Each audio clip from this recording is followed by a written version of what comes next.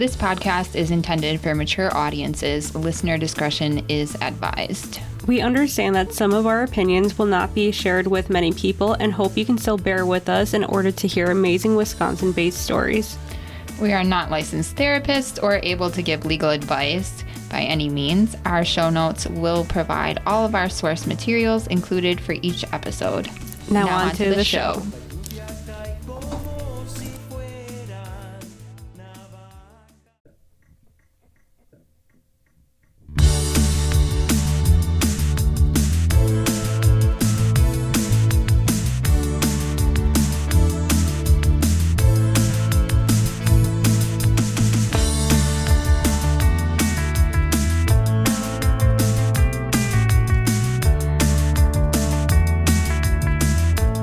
Welcome back to All the Sins of Wisconsin. I'm Fallon and I'm here with Mims. How are you?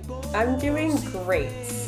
I know that our listeners aren't aware that I just took a 2-week vacation because we didn't skip a beat. We pushed out content like nothing ever happened. So we're just that good. Right. But I'm finally back from being in tropical weather, and I come back and it's like a snowstorm, so it's kind of an adjustment. Yeah. But I'm happy to be back in the groove of things, and with my dogs especially. I did miss them a lot. Oh, I bet. You did look like really at home on the beach though. I truly felt like I could be there forever. Yeah. I was like, I need to go. Yeah, I think everybody needs to go. Yeah. The people there are so different from the mainland because they're more of a like, we'll get there when we get there. Today is a beautiful day, just enjoy it. And here it's so like, we gotta go, we gotta rush, we got a billion things to do. I got lists and all that, and it took a lot of brain power to just go with the flow like how they did. Yeah.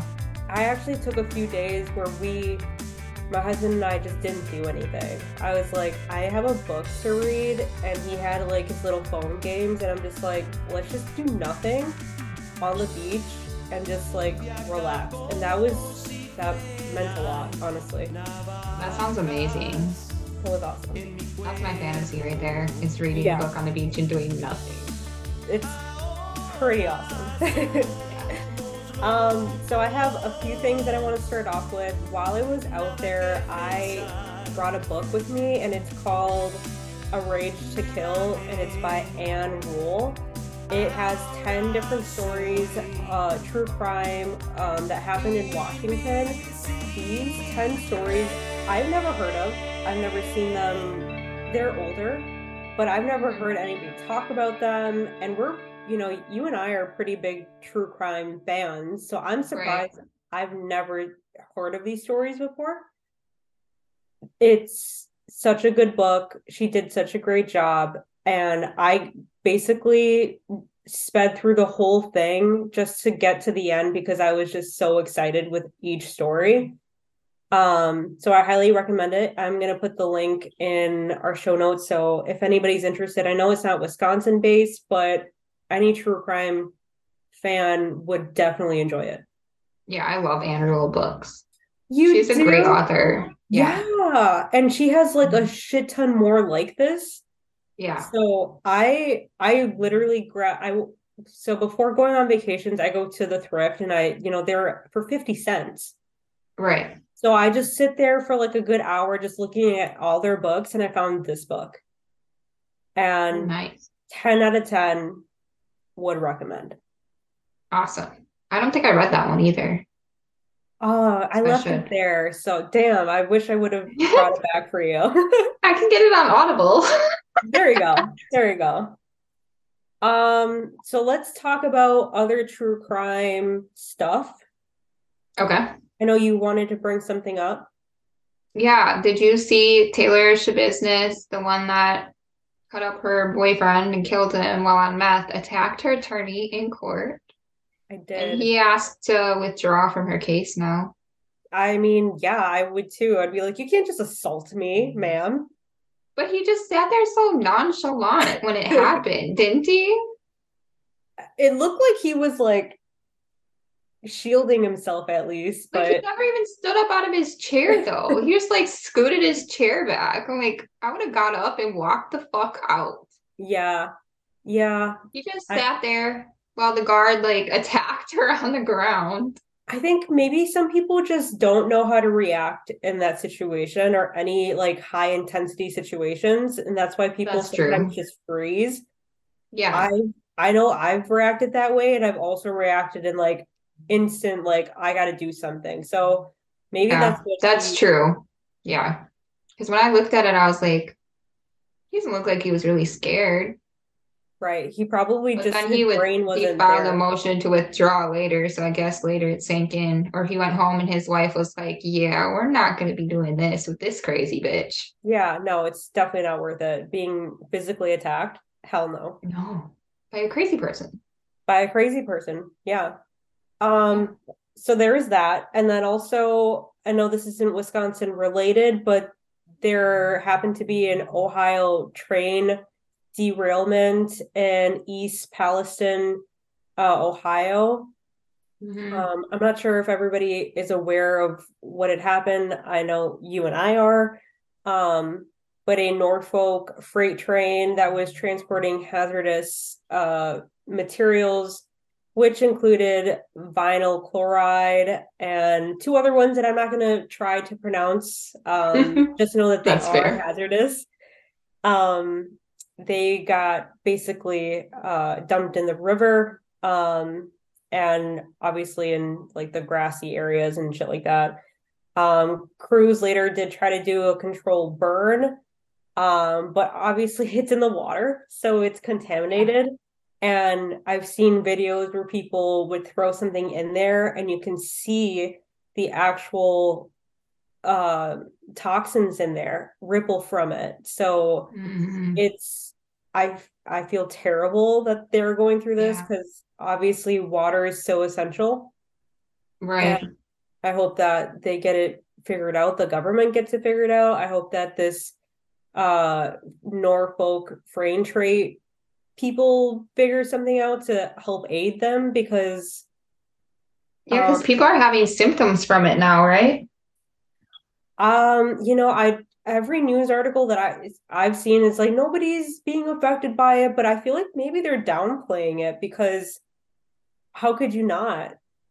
I thought I saw something today that people were starting to experience symptoms like scratchy throats and runny noses and things like that. I don't know if that's just people that were like immediately in the area or by the train or what, Right. because it just popped up on Twitter and I didn't read the whole story. I didn't read anything today, but as of like last week, that's what I read. And I actually did read that like pets were getting affected by it, Aw. which I will throw down for any dog. So let's get this Yeah. figured out because we can't have these pets dying because of human error or whatever type of error this was. I did see it was because of a wheel that was starting to like derail and it like popped off or something like that, but it they haven't really gone into it. So, Right. Something strange is going on. yes. Yeah. I have one more thing. Do you have anything else before I go into that? No, I think that was the Taylor thing was the only thing I had today. Okay. So now let's talk about three discussing men in positions of power. The former Texas Right to Life political director Luke Bowen has pleaded guilty to online solicitation of a 13-year-old and sentenced to a whopping 5 years in prison. Wow. This is a man that is part of an organization that wants to prevent women to have the right to choose what they can and cannot do with their own body. Hmm. Meanwhile, wanting to sexually assault a 13-year-old child and you Mm-hmm. want to heed the advice and listen to whatever this man has to say because it's what? No. No. Um, then there's Utah Church youth leader Kevin Stike, who has pleaded guilty to grooming a 10-year-old child, sexual abuse, and payment of hush money to the victim's family. Disgusting, awful. Yeah.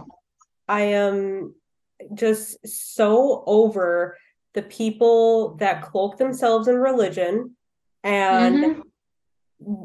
basically earn the trust of families and parents, and go under the guise of I'm guiding your kids and all of this. Meanwhile, you're a sick pedophile. Yeah. Awful. I'm sick of people abusing their power and taking advantage of women and children in general. Me Like, too. it's disgusting. Women and children are not property. We're not here for your pleasure and your satisfaction. No. Okay, last one is a Florida SWAT officer, Cal Haller, has been charged with multiple counts of possession of child sexual abuse materials. Yeah, like we just said, we're done with these sexual predators and pedophiles putting themselves in positions of power, um, Mm-hmm. and making them seem like they're trustworthy people. And let this be a lesson to people that think, oh, this is just a pastor, this is a congressman, whatever. They Yeah. wouldn't do anything like that. Yes, they will. Yeah. They're not perfect. A lot of them actually put themselves there for a reason, easy Mm-hmm. access. So Yeah. don't just think that because they are God fearing people, they are in positions of power, that they won't do these types of things. Be smart. Right. If something doesn't feel right, don't let it happen. Yeah. And don't just trust your kids with people just because of a fucking title. Exactly. Yeah. I thought we would have learned that by now. Like, Apparently look at the we're Catholic Church. apparently we have to preach it until I don't know, until I don't know when, but we will preach it until it's not a thing anymore. And unfortunately, I don't think that's ever going to be a thing. Yeah. And teach your kids that, okay, no matter who the person is, for them to do any of this shit to them. Make them comfortable enough to come and tell you. Because I know for damn sure if somebody tried to touch my daughter, the first thing she's doing is screaming like a maniac and then calling me, and she's going to tell the whole fucking world. Exactly. And that's because you have instilled in your kids that a person, an adult, anybody doesn't have the right to hug on you, kiss on you, Mm-hmm. touch you, even if it's as minimal as it just being your grandmother or grandfather. If they Yeah. don't want that, they don't have to have it because Yeah. again, they are in charge of their own bodies, and if they Mm-hmm. don't feel comfortable, that doesn't mean they're being a brat, that doesn't mean they're being spoiled, that means that that's their boundaries and they Yeah. are entitled to their boundaries. Yeah. Like, I don't even force them to hug me if they don't want to. I'll ask them, like, do you want a hug? And like when my son is cranky, he'll be like, no, Right, that's it's fine. I was like, let me know if you want one later. But I'm never going to be like, you have to give me a hug or you have to hug this person. No, you don't ever have to let anyone touch you. When I'm mad, I don't want anyone to touch me. forced affection is not cute. No, not at And all. it's not it just because you want to touch on that person, that doesn't mean that they have to let you. So Exactly. Yeah. let's just take these Respect things. people's space. Yeah.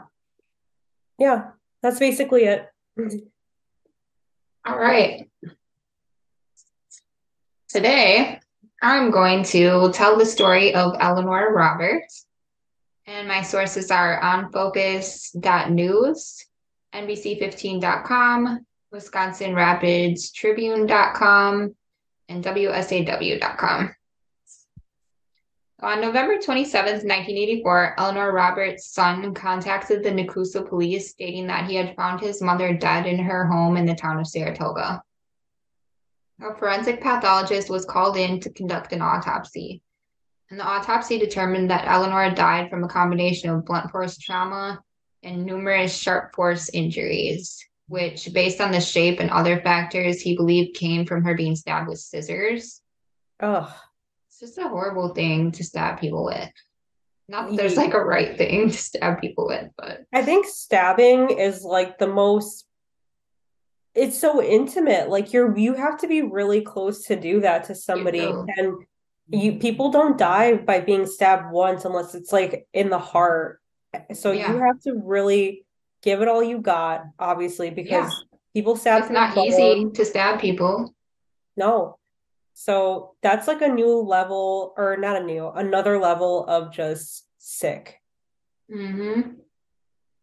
And the forensic pathologist stated that there was no natural causes related to her death and they are linked to homicide, which I think should seem pretty obvious because I don't know how sharp force injuries would possibly be natural causes, but apparently he needed to tell people that. Unfortunately, investigators were able to get some evidence from the scene, so they collected finger and palm prints from the bathroom area and some blood-stained samples.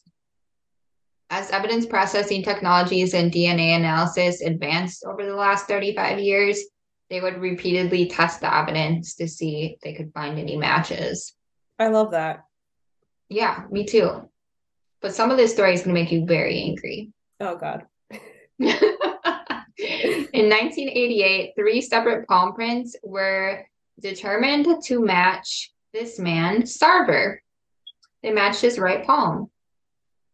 But for some reason, he was not arrested in 1988. Again, in 2019, his palm prints were again found to be a match. Why we didn't believe it the first time? That remains to be seen. Nobody really knows. Oh, we know. Oh, well, okay. I shouldn't say we know. We can infer. Okay. So Sarver was first interviewed on December 3rd, 1984. So he was pretty much immediately a suspect. Right. He told investigators that the day before Eleanor's death, he was busy. He was shooting pool. He had a witness. He was there with them at Evergreen Lanes. However, in 1988, when the palm prints came back as his, the witness claims that he does not specifically remember that night, but he definitely didn't remember shooting pool with Sarver. Okay. He's like, I can't remember the details, which, I mean, how could you remember the details of something that happened 4 years ago if you didn't do anything crazy? Right.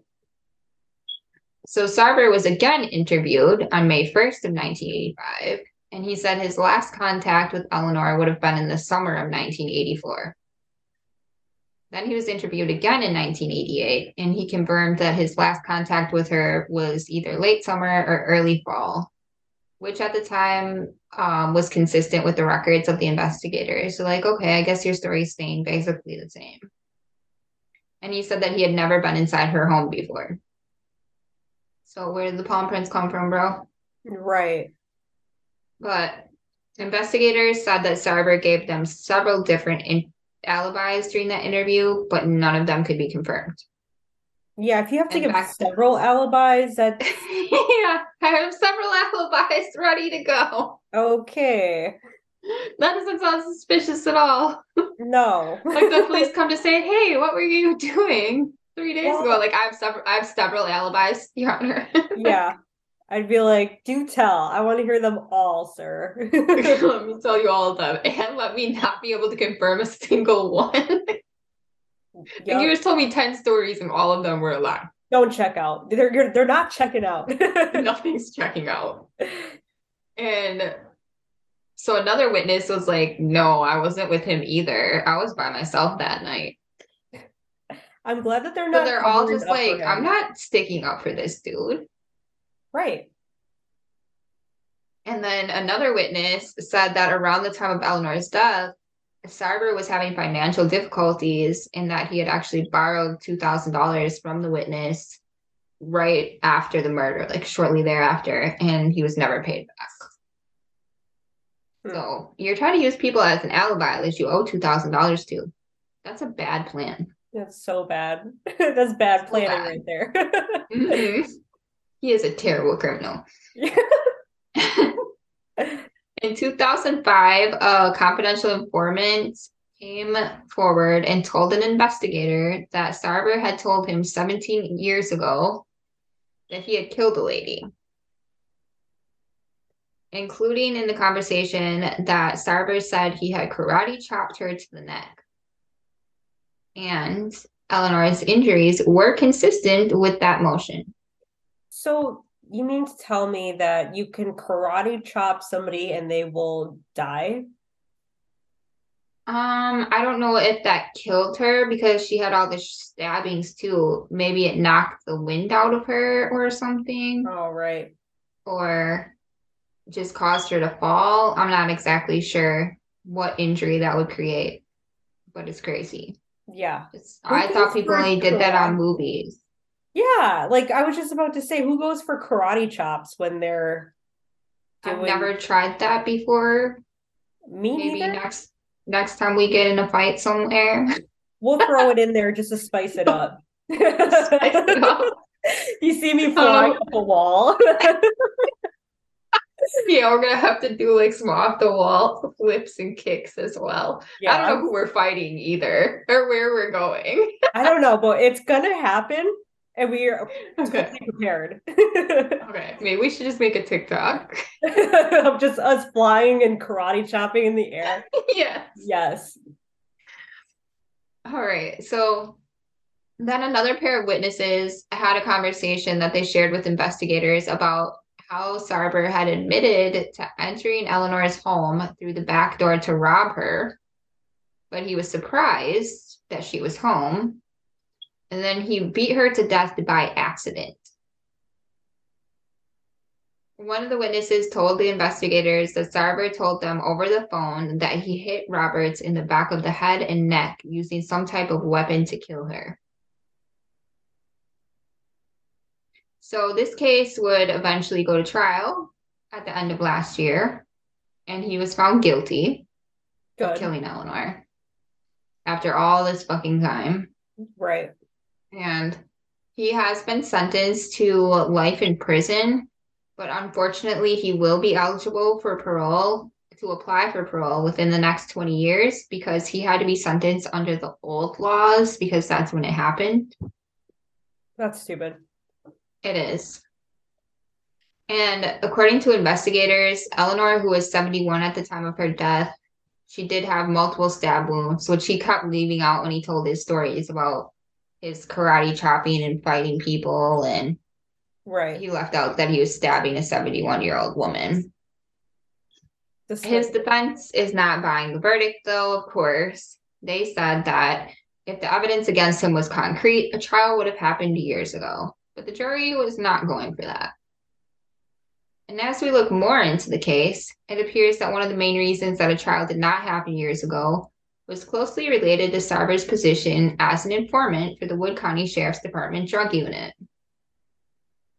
Bogus. Mm-hmm. Wow. Through this position, Sarver grew an unhealthy and highly unethical relationship with Detective Brian Illington, who would eventually go on to be the sheriff of Wood County. Oh my If people God. don't know, Wood County is incredibly corrupt. I didn't know. It's incredibly corrupt. Like, Oh my God. like been investigated by the feds for their corruption in their police department. That is so sad. It's like the stories that I could tell you, Mm. but I'm not going to tell you because I don't want them to come to my house. Not on air. Not on air. Not on air. But so it was obvious that this former sheriff had gotten too close to his informant, and facts were revealed during the trial that illustrated this. So one of the first things was Sarver was not fingerprinted when he started working as a CI. That's one of the first things that they have to do because they need to know if you're committing other crimes. They need to know if they are going on a crime scene.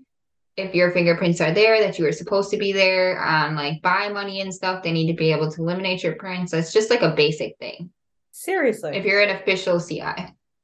he wasn't fingerprinted until 2 years later when a different detective was like, what the fuck? Why haven't you Right. been fingerprinted? And then he did it. And this one is really great. Detective Illington attended Sarver's wedding. Mm-mm. No. Yeah, Mm-mm. which is definitely not standard procedure. No. I would say No. not. And then at trial, there was questions asked about Sarver getting blackout drunk while being supervised by Illington. And that was clearly against department policy as well. Right. In 1988, when Sarver was being scrutinized about his role in Eleanor, his possible role in Eleanor's murder, when they first came up with those palm prints, Mm-hmm. for some reason, they had this interesting meeting at a cabin in Adams County. And for some reason, Sarver and Illington were alone at the cabin before the other officers arrived to question him. So no one knows what was discussed between the two before the other officers came. But my thing is like, why the fuck were you meeting at a remote cabin anyways to discuss a homicide? Is this real life? Like This is real this life. is real life. I'm just Yes. checking because it's ludicrous. That's Yeah. I was reading this like, if I didn't know the things that I know, I would think this was made up, but it's not at all shocking. and I'm sad that it's not shocking. Isn't it sad? Yeah. So, according to Jerome C. Lippert, who wrote this article, there was one other pertinent fact that didn't come up at trial. He said in the 1990s, a member of the Roberts family, which is Eleanor's family, went to talk to Sheriff Illington with a copy of a Reader's Digest that contained an article on new and improved DNA tests. Like they brought the article to him, like, hey, we can do this. They have this new DNA testing out. Do you think that would work in Eleanor's case? And he looked at the family member and tossed the Reader's Digest back at them and said, that suspect is a friend of mine. That is bogus. I would have leaped across that table and Mm-hmm. choked that man. Yeah, me too. No. Yeah. This attitude and the conflict might be part of the reason that it took so long for this case to go to trial. Yeah. Yeah. And there are other cases that are currently unsolved that are also blaming Illington on them being unsolved. So there's like a hit and run of this girl, Deidre, and her family swears like he knows what happened and he helped cover it up. So if you Google his name, you can find a whole bunch of other crazy stuff. Okay. Yeah. But now, after 38 years, they finally got this conviction. And Judge Nicholas Brazel Jr. was upset that he would not have any say in the sentencing, that he could only give him life with the possibility of parole, because he said that he shouldn't have the opportunity to get parole. That this time that he had right now, all this life that he lived, was his time for parole. He got to have a family he didn't deserve to have. He got to have all this life that he didn't deserve to have. So he shouldn't be able to get parole. But unfortunately, he has the possibility. I doubt they're going to give it to him, though. I hope not. If he and Sarver was only 21 when this happened. He's 59 now. So that whole time he was free. Working with the sheriff's department, doing whatever he wanted to do. Right. Like the fact that he was living a life where he could just get away with anything and even crimes is just ludicrous. It's laughable. Yeah. The judge said he's had the opportunity to live a full life, to raise a family that maybe he shouldn't have had the opportunity to do. It's a good thing that he did it because there are good people in this world, but there isn't any, nothing in my mind or heart that makes me think that he should have an opportunity to get out of here. And I agree. Fuck him. Fuck him. And maybe people should look further into the police. Right. Yeah. And I love when families do their own work too. Like they don't just leave it in the hands of the police, even though that's what Yeah. you're supposed to do if something like this were to occur. It Yeah. just it's just smart to be like, you know what, I'm also going to look into things because it's my loved one, and I need Hmm. answers. Yeah.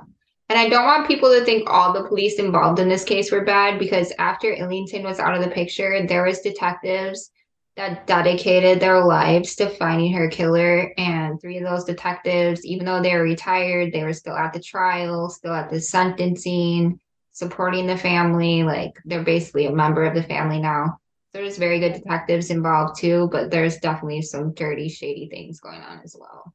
Yeah, I mean, it goes back to what we started with, is that Hmm. people put themselves in positions of power for good and bad. So, Yeah, exactly. All right. well, great job. That was an Thank amazing you. story, and I know I'm going to be looking more into that. So, thank you. I'll send you the cop's name so you can look and be like, what? Is this Yes. real? Yes, It is. it is. Definitely is. Okay. So, I'm going into the missing persons case of Greg John May, and I got my sources from My Life of Crime, The Cinemaholic, The Progressiveness, CNN Health, PBS, and WEAU. So this story begins in Wisconsin, but its windy road of a journey leads us to other states and perfect strangers. So it doesn't end in Wisconsin. It's still Wisconsin related in my eyes. So Greg was the coolest dude around. He was married and had two kids, and he was really good at tattooing, and even opened up his own shop, which was a little taboo back then when he opened it up, but he still made it very successful and had it for over 20 years. So Oh, people, wow. people went to him, and he had fun with it. He also had another cool hobby. He was an antique dealer who loved to collect Civil War guns. He was totally Hmm. about having all these really cool old relics of guns. So he loved it. He was nomadic, so he left Lake Geneva, Wisconsin, and moved to Bellevue, Iowa in late 2000, although he was considering moving to Florida. Although he had nomadic tendencies, he had a strong ties to all of his family, including his children and his current girlfriend.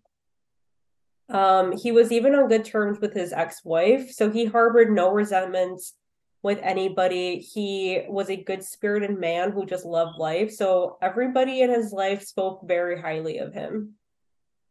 He even had plans for his kids to come visit his new place in Iowa, but all of a sudden he just stopped communicating with everyone and he went radio silent. So that was the first red flag for his family to know that something wasn't right, because he wasn't like that at all. So days turned into weeks, and his family finally filed a missing persons report on January 2001. And meanwhile, let's shift to our focus on a perfect stranger, a woman by the name of Ellen Leach, who was sleuthing all on her own.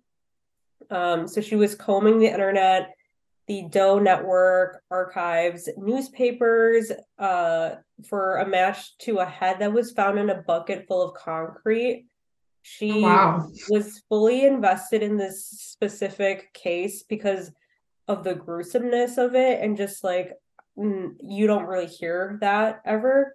No, I've never heard that before. She wanted answers, and you see in March of 2005, that head was dumped at a truck stop in Missouri. So totally like unrelated, right? Hmm. One day she went to the Doe Network and found that there was an update to the missing persons case she was working on. A clay reconstruction of the head was made and posted on the Doe Network. So they were making some progress. Hmm. Then on March 23rd, 2001, authorities found Greg's car miles away from his new home. This was not a good sign for authorities, and later they responded to another tip that further deepened their suspicions. So it started off as like a missing persons case, and now it's just looking really grim. The police went to an auction house and found that there was a large Civil War gun collection that was just sold to them. Oh, And wow. authorities investigated and inquired on who sold the rare collection, and turned out that the person somewhat was familiar to Greg. It was Julie Miller's mother, which was a girlfriend of Douglas DeBruin, went and sold the antique guns. And you may be wondering, who is Julie Miller? Who is Douglas DeBruin? Well, Douglas was Greg's best friend, who went by the nickname of Moose, who was an ex-convict. Hmm. Julie was his girlfriend at the time, well, Douglas's girlfriend. Okay. And another thing, after investigating, neighbors of Greg's stated that they witnessed Julie and Douglas loading up a truck with items from inside of Greg's house. And the police were like, bingo. They had a Mm-hmm. solid lead, and lucky for them, Julie and Douglas lived in a trailer not too far from the auction house, and the police went to that trailer right away. They're like, this is all linking up, not looking too good. We have to follow up and see what's going on. Yeah. They discovered a lot of Greg's possessions there and a lot of pictures of them living up their lives, which is gross. They kind of consider themselves as the Bonnie and Clyde. Oh, They wow. then tracked the couple vacationing in Flagstaff, Arizona in April of 2001. After arresting them and going through what they had found, um, they found pictures of them living it up and some of the Greg's belongings in the background of those pictures. Mm. Of course, they denied the theft of the Civil War collection when police questioned them. Um, they basically said, "Oh no, that he gave it to us. Like we had every right to do what we wanted with it." Okay. So the Iowa prosecutors decided to take Julie Ann Miller and Douglas Donald DeBruin to trial, even with no body, because remember, nothing was connected yet. Right. They had to convince the jury that a murder even took place. So they gave immunity to Julie for her testimony in an effort to make their case stronger. It was the deal with the devil, since she was complicit and actually present during the murder and helped dispose of his remains. Yeah. First, she claimed that they dumped his body in the Mississippi River, but the police weren't buying it. She was just full of shit. Mm-hmm. So let's remember our friend Ellen. She was still hard at work and went on the Iowa Missing Persons Clearinghouse website because the reconstruction rang a bell for her. She went Yeah. on there and found Greg May's missing persons report, and that bell rang even harder. She's like, I just have a feeling about this. I need to look into this further. So she immediately wrote the Iowa director for the Doe Network with Greg May's information so that they can match the cases, and just waited for someone to give her a response. And she Mm-hmm. finally got a response after all this other work that she did, and it was a positive match. Oh, wow. Ellen felt sad but vindicated that all of her hard work paid off. A local Bellevue dentist matched the dental records to the skull that was found, scientifically proving that Greg was murdered. That was him. This was the last minute bombshell prosecutors needed for the trial, and with everything present, the jury found Douglas DeBruin guilty of first degree murder and sentenced to life in prison. And because Julie lied so much, even under oath, the judge sentenced her to 5 years of perjury. So she still got something, even though they had the deal. Yeah, she should have gotten more, but Right. Ellen helped the May family, prosecutors, investigators, and the Doe Network. She truly is an amazing person. No, just nobody is like her. I mean, a lot of people are like her, but she's definitely one of a kind. yeah, She that's a never lot of got, work. seriously, and I was just about to say, she never got paid. She did all of this on her off time, and she did the damn thing. Mm-hmm. Ellen Leach was quoted to say, anybody can find somebody, and I found that to be very powerful, end quote. And if you're interested in a cool book about this story, there is one called The Skeleton Crew: How Amateur Sleuths Are Solving America's Coldest Cases. There are also documentaries that have been made called Extreme Forensics, Road Trip Killers, and 6 Degrees of Murder, Mississippi Mayhem. And that is a crazy and an unfortunate story of Greg John May, a wonderful man who was taken too soon by savages who disguised themselves as friends, and the powerhouse, in this case, Ellen Leach. That's crazy. Good for her. Seriously. Yep, that's it.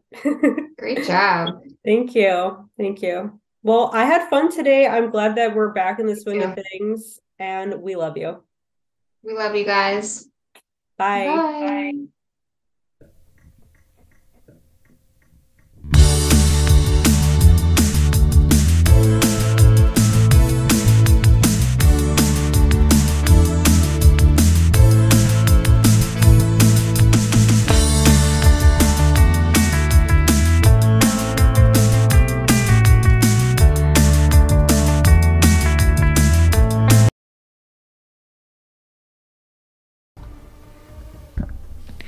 All the Sins of Wisconsin was written, recorded, edited, and produced by Fallon and Mims. Thank you so much to all of our listeners, supporters, friends, and family that continually allow us to do what we love.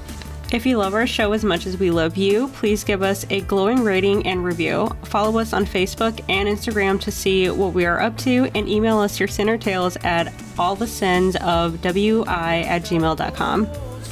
Episodes of All the Sins of Wisconsin are available for free wherever you listen to podcasts. And don't forget, we love you.